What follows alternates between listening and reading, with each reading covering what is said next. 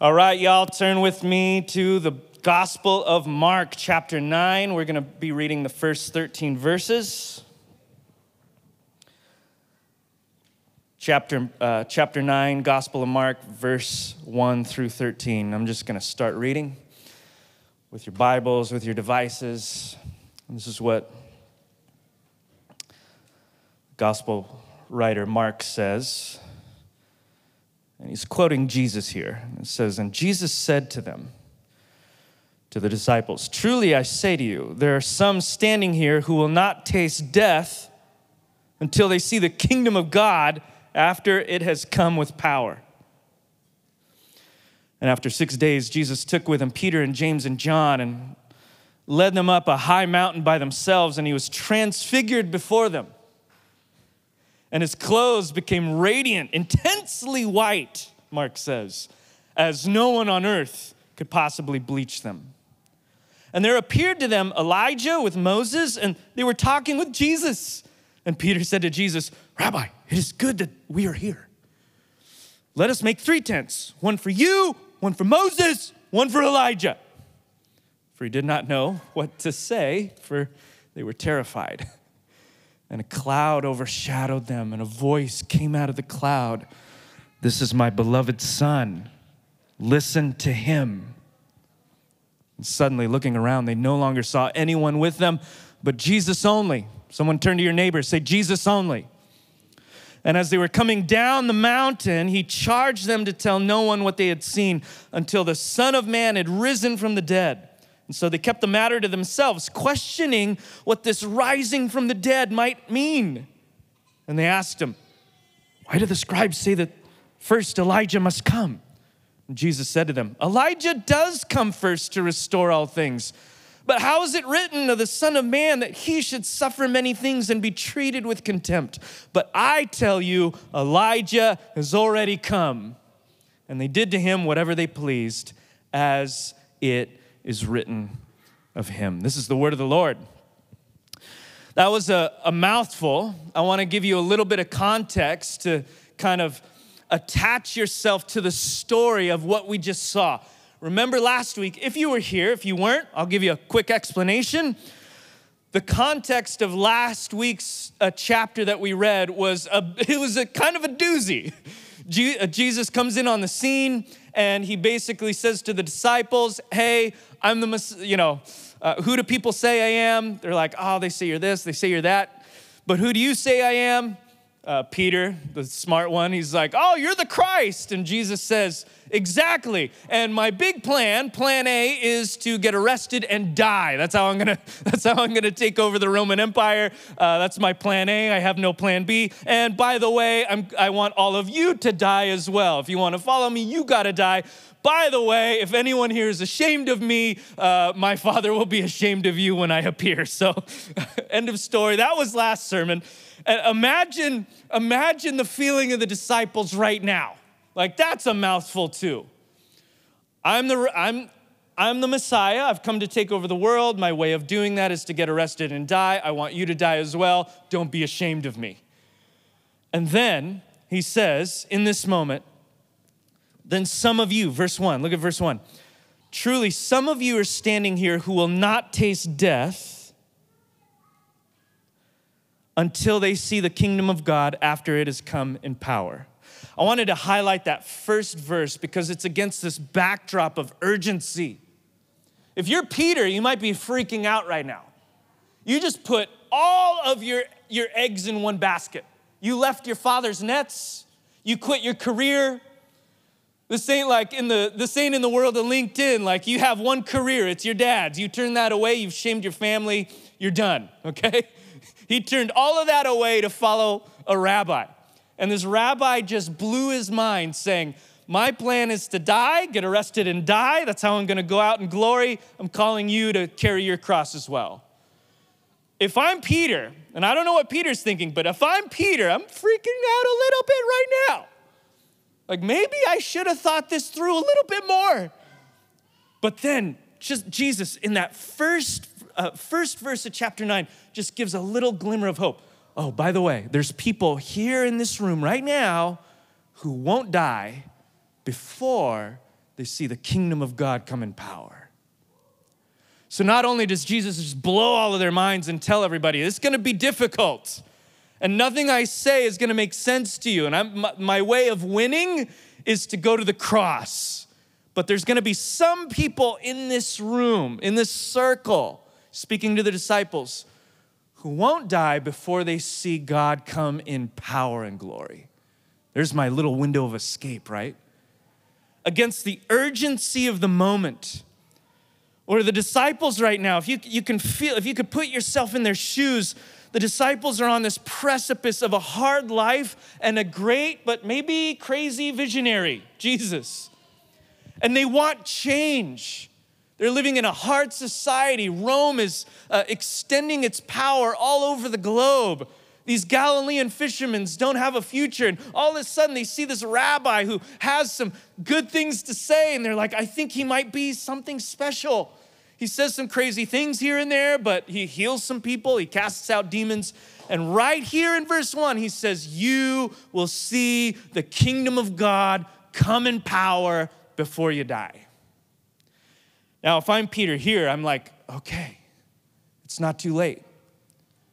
Against the urgency of the moment, the disciples right here are not that much different than us. They just want change in their lives. They're under the power of Rome. They have a hard life. They believe that there's a God. They're not quite sure how it's going to turn out. Deep down, they just want things to change. Maybe there's some people in this room that would resonate with that simple human desire. I want change. I don't want to go through the motions anymore. I want change in my personal life. I want to break this habit. I want to get rid of these demons. I want change in my relationships. I want change in my marriage. I want change in my singleness. I want change in my job. I want change in my family. I want change in my career. I want change in my church. I want change in my city. A lot of the people in this room might actually be fatigued and tired because you've been longing for change for so long. 2 years. We want change too. And with a glimmer of hope, Jesus says to the disciples, and perhaps we should hear this in a certain way as well, he sets the tone for what's to come by saying, change is coming. You, my disciples, will see change in your lifetime. I want you to hold that thought. We're going to come back to it in a second. What I want you to ask and ponder as we make our way through this text is, what if what we need has been right in front of us this entire time? It's the question of the ages. I actually think it's the question of the Gospels. The question that keeps on repeating itself. What if what we need has been right in front of us this entire time? I want to tell you where I'm getting this question. Read with me verse 2 through 4. After 6 days, Jesus took with him Peter and James and John and led them up a high mountain by themselves, and he was transfigured before them. Transfigured means metamorphosis. He was changed in his outward appearance. And his clothes became radiant, intensely white. So white that no one on earth could have bleached them that brightly, is what Mark is saying. Verse 4, and there appeared to them Elijah with Moses, and they were talking with Jesus. Okay, no big deal. This is a scene. This is like the best Tide commercial ever, you know. Jesus is transformed in appearance. Like, I don't think it means that he mutated or anything. I think it means that he was probably glowing with splendor and glory. Like, it wasn't just his human form. There was just something magnificent and alluring and heavenly and otherworldly about him. And his clothes are just bright white. Like, read the first chapters of Revelation where it describes Jesus. His feet are like burnished bronze, and his hair is white like wool, and his eyes are flames of fire. Imagine that, okay? So they're seeing that. But then he's hanging out with these two dudes, Elijah and Moses. We could say maybe the biggest names in the Old Testament. Moses, that one guy who led Israel out of slavery in Egypt towards the promised land. And Elijah, arguably one of the greatest prophets of the Old Testament. What would you do if you were in this situation? Jesus your good rabbi and teacher, is now glowing, surrounded by flames of fire, and Elijah and Moses appear out of nowhere, and they're chatting around the campfire. I don't know what they're doing. What would you do? Here's what Peter did. Peter said to Jesus, Rabbi, it's really good that we are here. Understatement of the week, right? And then he says this, I love this. He says, let's make 3 tents, okay? One for you, one for Moses, one for Elijah. That's what we're gonna do. We're gonna build tents for all of you. Peter, with the nervous gesture, like you can kind of feel his emotion. He's freaking out. And he just blurts out, like what he's done many times in the gospel, he just blurts out the first thing on his mind. And don't worry, there's nothing too deep or spiritual here. It's not like he's referring to some rabbinic thing here. We know because in verse 6, it says he did not know what to say, for he was terrified, all right? So Peter's freaking out. He says the first thing on his mind, and the first thing on his mind is, we're building you a tent, you know? Tent for you, yurt for Elijah, and Jesus, you're for sure a glamper, so we'll just hook you up. Here's what I want to stop and camp out with. I want us to ask this question. When I read this passage, I actually resonate a little bit with Peter because sometimes I can feel so overwhelmed by what I see in front of me that I don't slow down.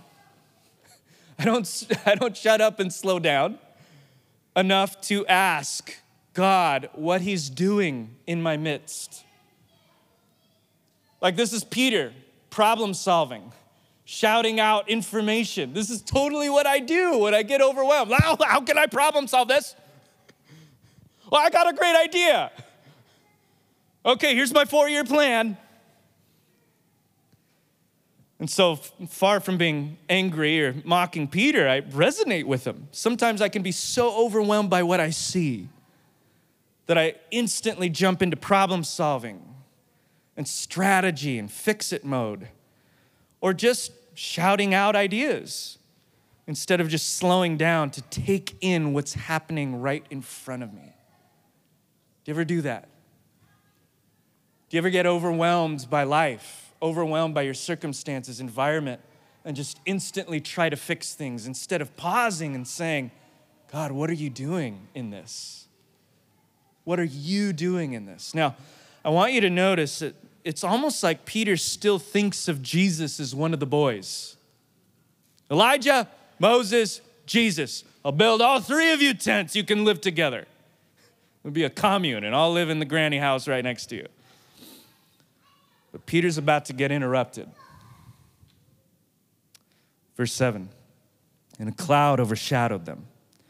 And a voice came out of the cloud, and the voice said, this is my beloved son. Listen to him. And suddenly, looking around, they no longer saw Elijah. They no longer saw Moses. They no longer saw anyone with them but Jesus only. Turn to your other neighbor and say, Jesus only.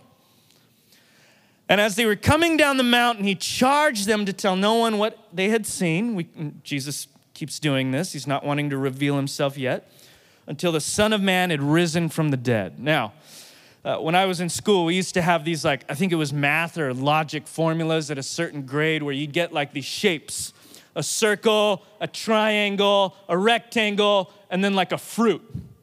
And then it would say, you remember this line? One of these is not like the others. Thank you. One of these is not like the others. What are we seeing in this text? Moses, Elijah, Peter, Chris Lazo, you, Jesus. One of these is not like the other. Now, there is some familiarity, which is going to be really important as we go deeper into this text. Not that much deeper, we're almost done. In Exodus 24, verse 15 through 16, we see a similar scene, right? And it's our guy Moses. Moses went up on a mountain, and the cloud covered the mountain, and the glory of the Lord dwelt on Mount Sinai, and the cloud covered it 6 days, and on the 7th day he called out to Moses in the midst of the cloud. mountain, overshadowing cloud, voice out of the sky, right? Moses. We've seen this before. It's almost like the gospel writer Mark is trying to attach the story to the rest of the scriptures. This is one big story. There are some similarities, but this is also really different. God didn't say to Moses what he just said to Jesus. What does he say to Jesus? Cloud overshadows them. Voice comes out of the cloud. This is my beloved son. Listen to him. Right here in this moment, Jesus is set apart by the Father as completely unique and divine. Jesus only. Moses was great. Elijah was great. A lot of great figures throughout Christian history, but there's only one of these. I want to take you back to that placeholder at verse 1. Remember I said the disciples were promised by Jesus that they would see the kingdom of God come in power before they died. Little did they know it would be within the next few minutes. At this moment, we see heaven touching earth.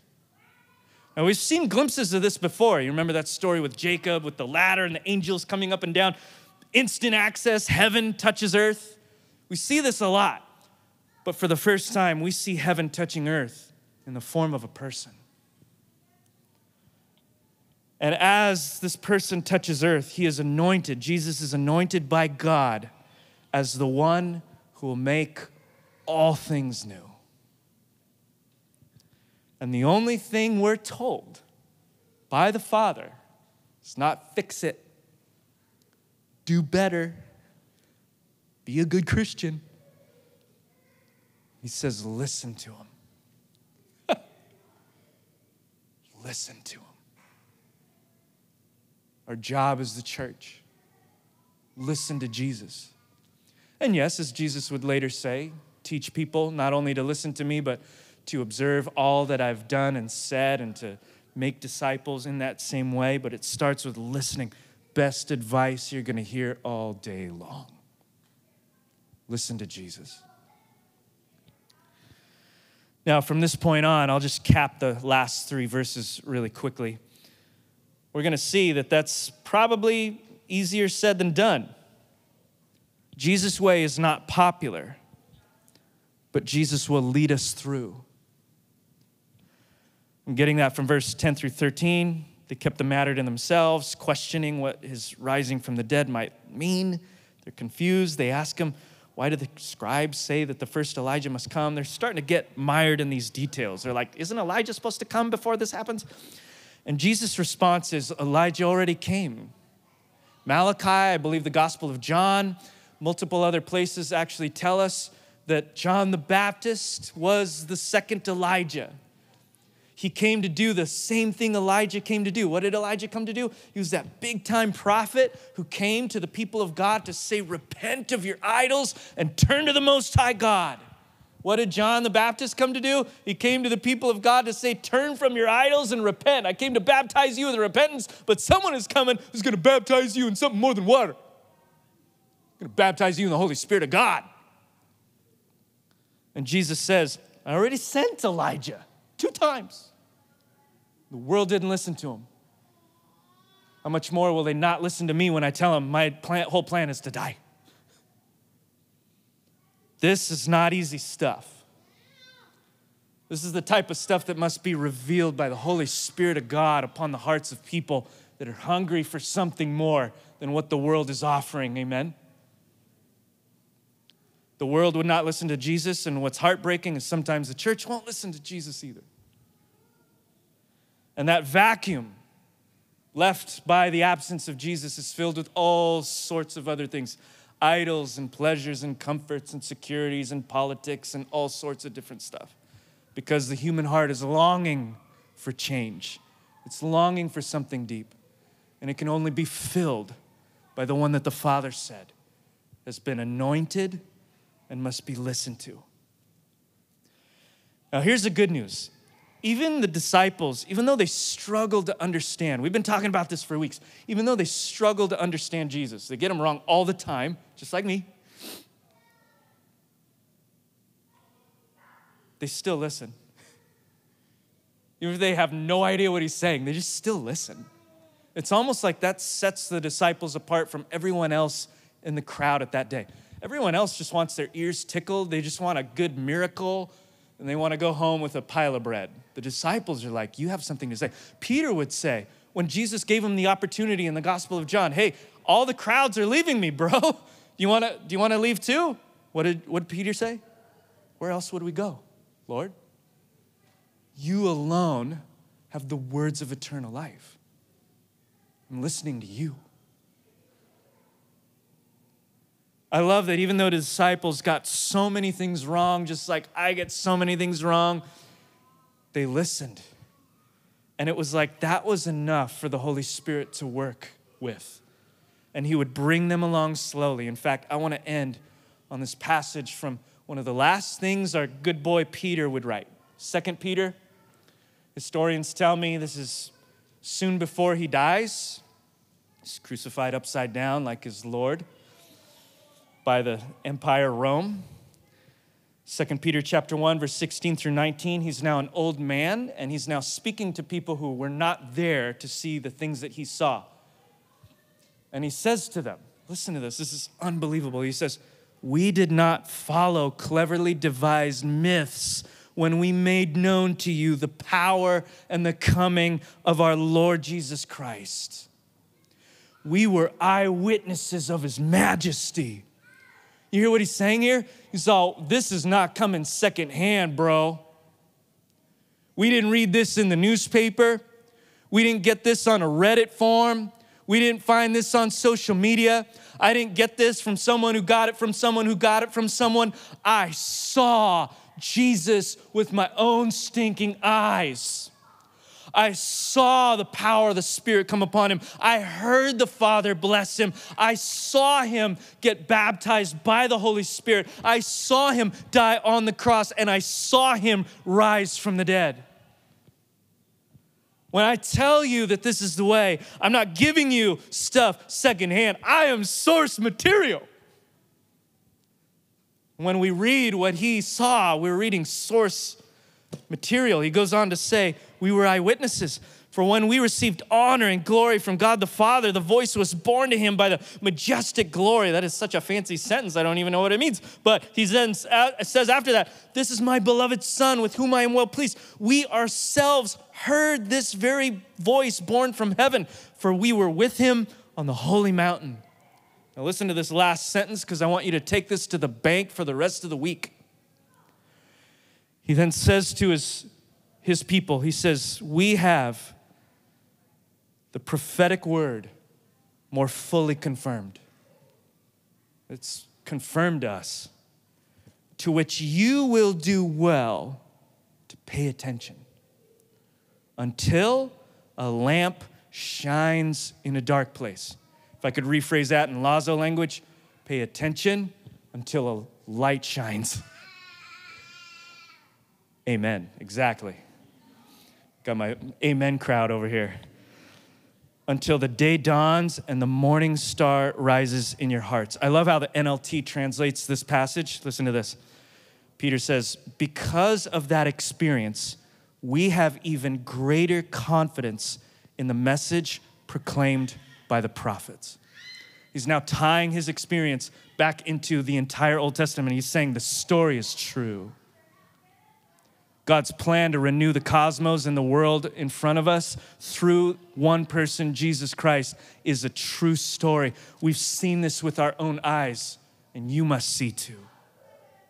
And the more we see and the more we listen and the more we hear, the more confident we will grow. Our confidence will be stirred up that we are a part of a bigger story than just what we're seeing right here on Monday morning, right? We'll be swept into a bigger story that will make Monday morning a little easier to go through. Friends, I want to close with this. You don't have to have everything figured out by tomorrow. You don't have to have all the answers. We just need to start listening to Jesus again. And to begin recovering and restoring what that looks like for us as a church. Or as Peter would say, pay attention. Literally to hold your mind towards something, to lock it in on something continuously. And that's something that's hard to do when life is so full of distraction and anxiety. And I again remind us, that's why we gather in an old Staples building every Sunday. It's not because we have to, it's because we need to. It's because by ruthless regularity of the Lord's Day coming at us over and over, it recalibrates our hearts to the story that we need to remember on Monday and Tuesday and Wednesday. It's why we gather midweek in homes and in groups and with one another. It's why in our workplaces, when we know other Christians, we reach out to them and we ping each other and we just remember, I'm not alone in this. Why do we do that? To restore ourselves to what God is doing. It's why we have spirit-led practices and habits. It's not because spiritual disciplines and spiritual practices are magical and they'll change you. It's because they posture you to listen to Jesus. That's why we practice things together. That's why we sing. That's why we do communion. That's why we listen to the Word of God. That's why we fellowship. That's why we arranged everything, as Joseph said, so we can see each other's faces. That's why we do everything that we do as a posture to open up space for the Holy Spirit to remind us that we're part of a bigger story and Jesus is in control and He's coming in power and glory. And so I want to close. I'm going to ask Joseph and Andrea and Robert to get ready to prepare us for worship. But before we sing, I want to walk us through a practice we used to do a while ago. It's called the Examen. It's an old Christian practice by Ignatius. And the purpose of this practice, the idea behind it is it's sometimes hard to be aware of God's presence in the future, because we can be afraid of the future, and we want to fix the future. But it's also hard to listen to the voice of God in the present, because there's so many things that we need to do, and there's so many distractions. All we see is what's right in front of us. Ignatius came along looking at the life of Jesus in the Gospels, and he said, sometimes it's easier to notice God's presence in retrospect, to look back on the day before and see this, oh, God was right there. And as you do that, it actually trains you to be aware of His presence in the days to come. I just want to walk you through a very simplified practice of this before we sing. And if you want to, just close your eyes, get comfortable. Take a couple deep breaths, be aware of just what's right there. Not your future, not the long list of emails you have to answer, not your family conflict, but just be aware of your breath, of your body, of you being right here, and be aware of God's presence. That even if you can't feel Him or sense Him, He is here because He promised to be. And just be okay to be content in the presence of the living God.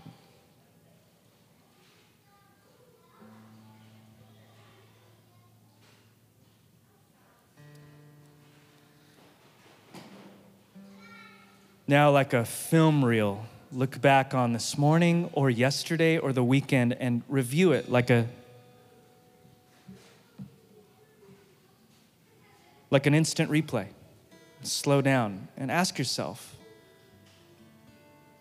where was God at work that I might have missed? Might be in something crazy like a work conflict,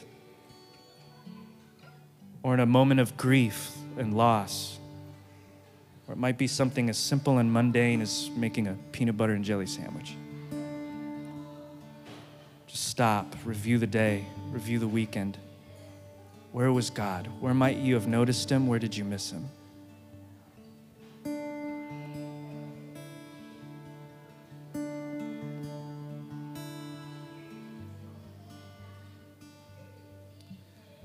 As you highlight some of those spots, ask yourself then, Jesus, I'm listening. What do you want to teach me from that moment? And how can I use that to look forward to tomorrow with gratitude?